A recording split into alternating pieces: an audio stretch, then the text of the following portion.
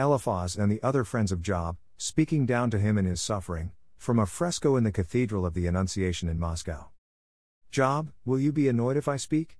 I can't keep quiet any longer. You have taught many people and given strength to feeble hands. When someone stumbled, weak and tired, your words encouraged him to stand. Now it's your turn to be in trouble, and you are too stunned to face it. You worshipped God, and your life was blameless, and so you should have confidence and hope. Think back now. Name a single case where someone righteous met with disaster. I have seen people plow fields of evil and plant wickedness like seed, now they harvest wickedness and evil. Like a storm, God destroys them in his anger. The wicked roar and growl like lions, but God silences them and breaks their teeth. Like lions with nothing to kill and eat, they die and all their children are scattered. Once a message came quietly, so quietly I could hardly hear it. Like a nightmare it disturbed my sleep. I trembled and shuddered, my whole body shook with fear. A light breeze touched my face, and my skin crawled with fright. I could see something standing there, I stared but couldn't tell what it was. Then I heard a voice out of the silence, can anyone be righteous in the sight of God or be pure before his Creator? God does not trust his heavenly servants, he finds fault even with his angels. Do you think he will trust a creature of clay, a thing of dust that can be crushed like a moth? We may be alive in the morning, but die unnoticed before evening comes.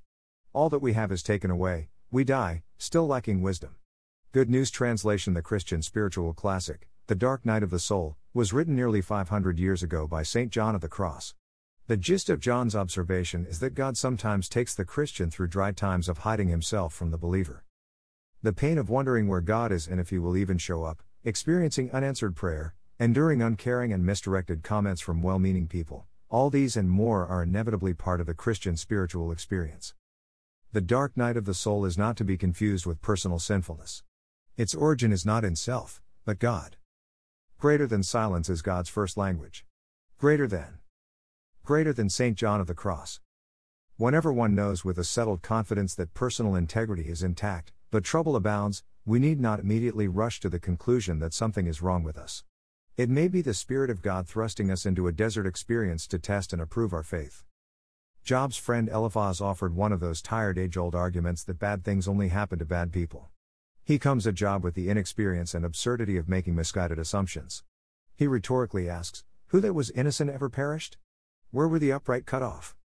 The conclusion of Eliphaz, therefore, was bound to be off the mark, believing secret sin must surely be the culprit behind Job's awful misfortune. Certainly, Eliphaz thinks, Job cannot possibly go through such terrible suffering without having done something to anger God.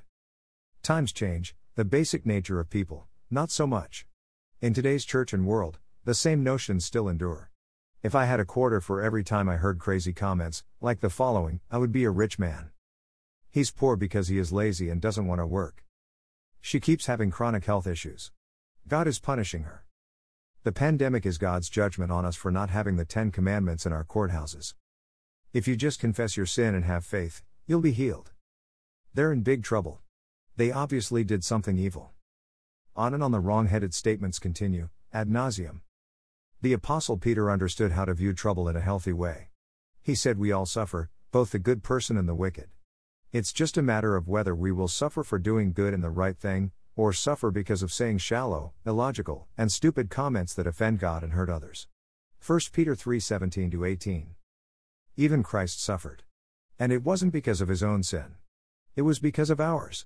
Jesus suffered once for sins, the righteous for the unrighteous, that he might bring us to God. Jesus suffered, so the follower of Jesus will suffer.